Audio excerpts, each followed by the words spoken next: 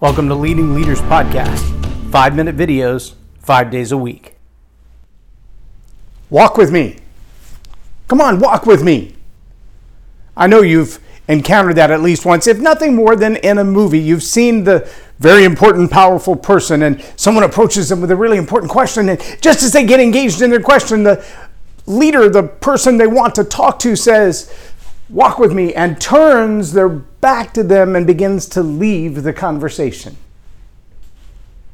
What do?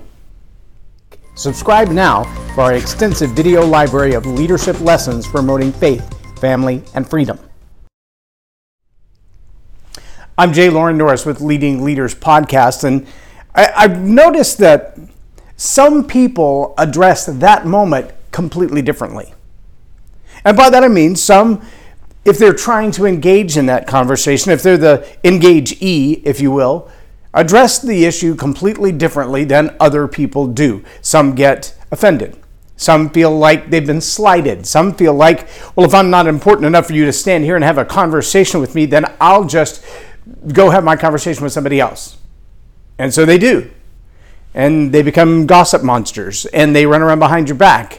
If you're the leader who has to continue moving at a certain pace in order to get everything done, what you don't have time to do is kind of feel like you're dragging the family through the mall at Christmas, and every time you slow down to wait for them to catch up, you're just losing ground and losing momentum, and you can't keep the pace while you're waiting on everybody else to keep up. Now, here's something that I have learned about leaders. Generally speaking, effective leaders are effective people, and effective people are pace setters, and effective people are hard-charging, high achievers. They already have ideas in their mind of what needs to be done.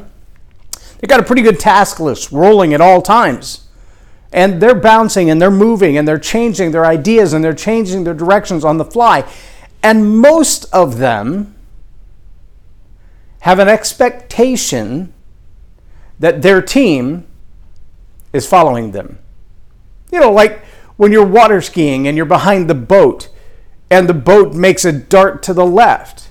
Well, you might for a moment swing out to the right and cross the wake onto a little smooth glass kind of water, or you might dig in and ride the wake. Although it's a little more turbulent, you pick up a lot of speed gaining that inside track. And if you watch some of the really good ones, they'll go to that inside track, let the slack of the rope speed them up a little bit, and then that whip, that pop, yanks them right back into place. And there's a lot of momentum and a lot of excitement and a lot of power in following the boat that way. See, leaders are very aggressive in their tactics because they have to be. If you're standing still, you're going to get run over. The odds that you're not going to be able to succeed in the ways that you want to are very high if you move way too slow. And if you slow down long enough for everybody to catch up and keep up, you're going to have a problem in your leadership and in your organization. So here's the question I think that many of us need to ask when we approach that leader, to ask that question, and as we approach, they turn their back or their shoulder to us, and they throw those 3 words out there, "Walk with me." Is that a blow-off, or is that a highly privileged invitation? Let that sink in for a second and ask yourself that question the next time the moment arises. When you approach that leader and you try to engage in that conversation and they throw you a shoulder and then say, "Walk with me," are they saying to you, let's keep going, I'm engaging in this conversation, but we need to do it on my pace, I still have other things to do? Or are they saying to you, I'm going on and I don't care if you come, you can walk with me, but I'm not going to take my time to have this meeting with you? See, there are those moments, and having been in the military, and I know there are those things that are need-to-know basis. There are certain conversations that a leader may have with someone in their organization where someone in the organization knows something that not everybody's supposed to know. And they might say, "Walk with me," and that other person say, "This is not for public consumption." And at that moment, they may step into a quiet alcove and have a conversation really quick, or table that conversation for later. If it's urgent, the leader will get that signal from their team and know to deal with it that way. here's what I find to be true 9 times out of 10. A leader who respects you enough to say, walk with me, is entirely different in their level of relationship and maturity with you and trust in you than is the leader who says, can we talk about this later? Because when they say, can we talk about this later, here's what they really mean. There are other things pressing in my mind and in my time, and that's not one of them. Not saying that you're not important, not saying even that your conversation or your topic or your question is not important, just that right now, it's more of the tyranny of the urgent than really dealing with something significantly important. I've got something else on my mind. Maybe it's getting on the stage. Maybe it's getting off the stage. Maybe it's finishing up this program or closing this deal or moving on to the next deal. Or maybe I just have a plane to catch and I really don't have time, actual time to have this conversation. But when you get that invitation, don't take advantage of it. Just take advantage of it.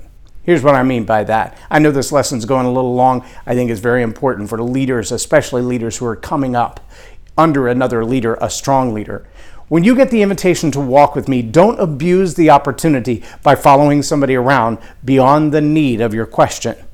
They've given you a very powerful invitation to step alongside them, and whether it's walking to the coffee shop, walking to the next meeting, walking to the next room, walking to the door of their room or their office, or whatever it is, whether that walk is 50 steps or 5,000 steps, take that chance.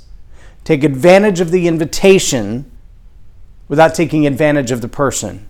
Take that moment. Be as succinct and quiet and powerful as you can with your questions or your conversation. Get everything that you can out of it, and then respect their time to move on when you're done. Don't allow yourself to body block them from where they're trying to go or to pigeonhole them into another space. And understand that everyone else wants their time as well.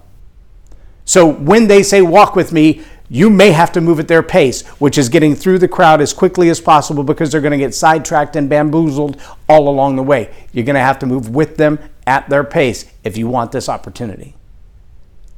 So the next time you, as a junior leader or as a leader, and there's someone you look up to, and you turn to them and say, hey, can I ask you a question? And they say, walk with me.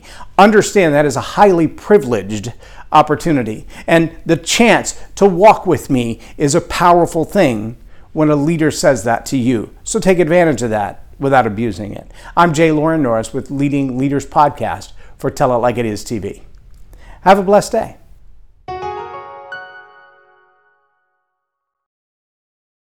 Leadership team. If attitude is going to have a deep impact on your business and bottom line, make it a positive attitude with a positive impact. Visit jlorennorris.com/attitude hack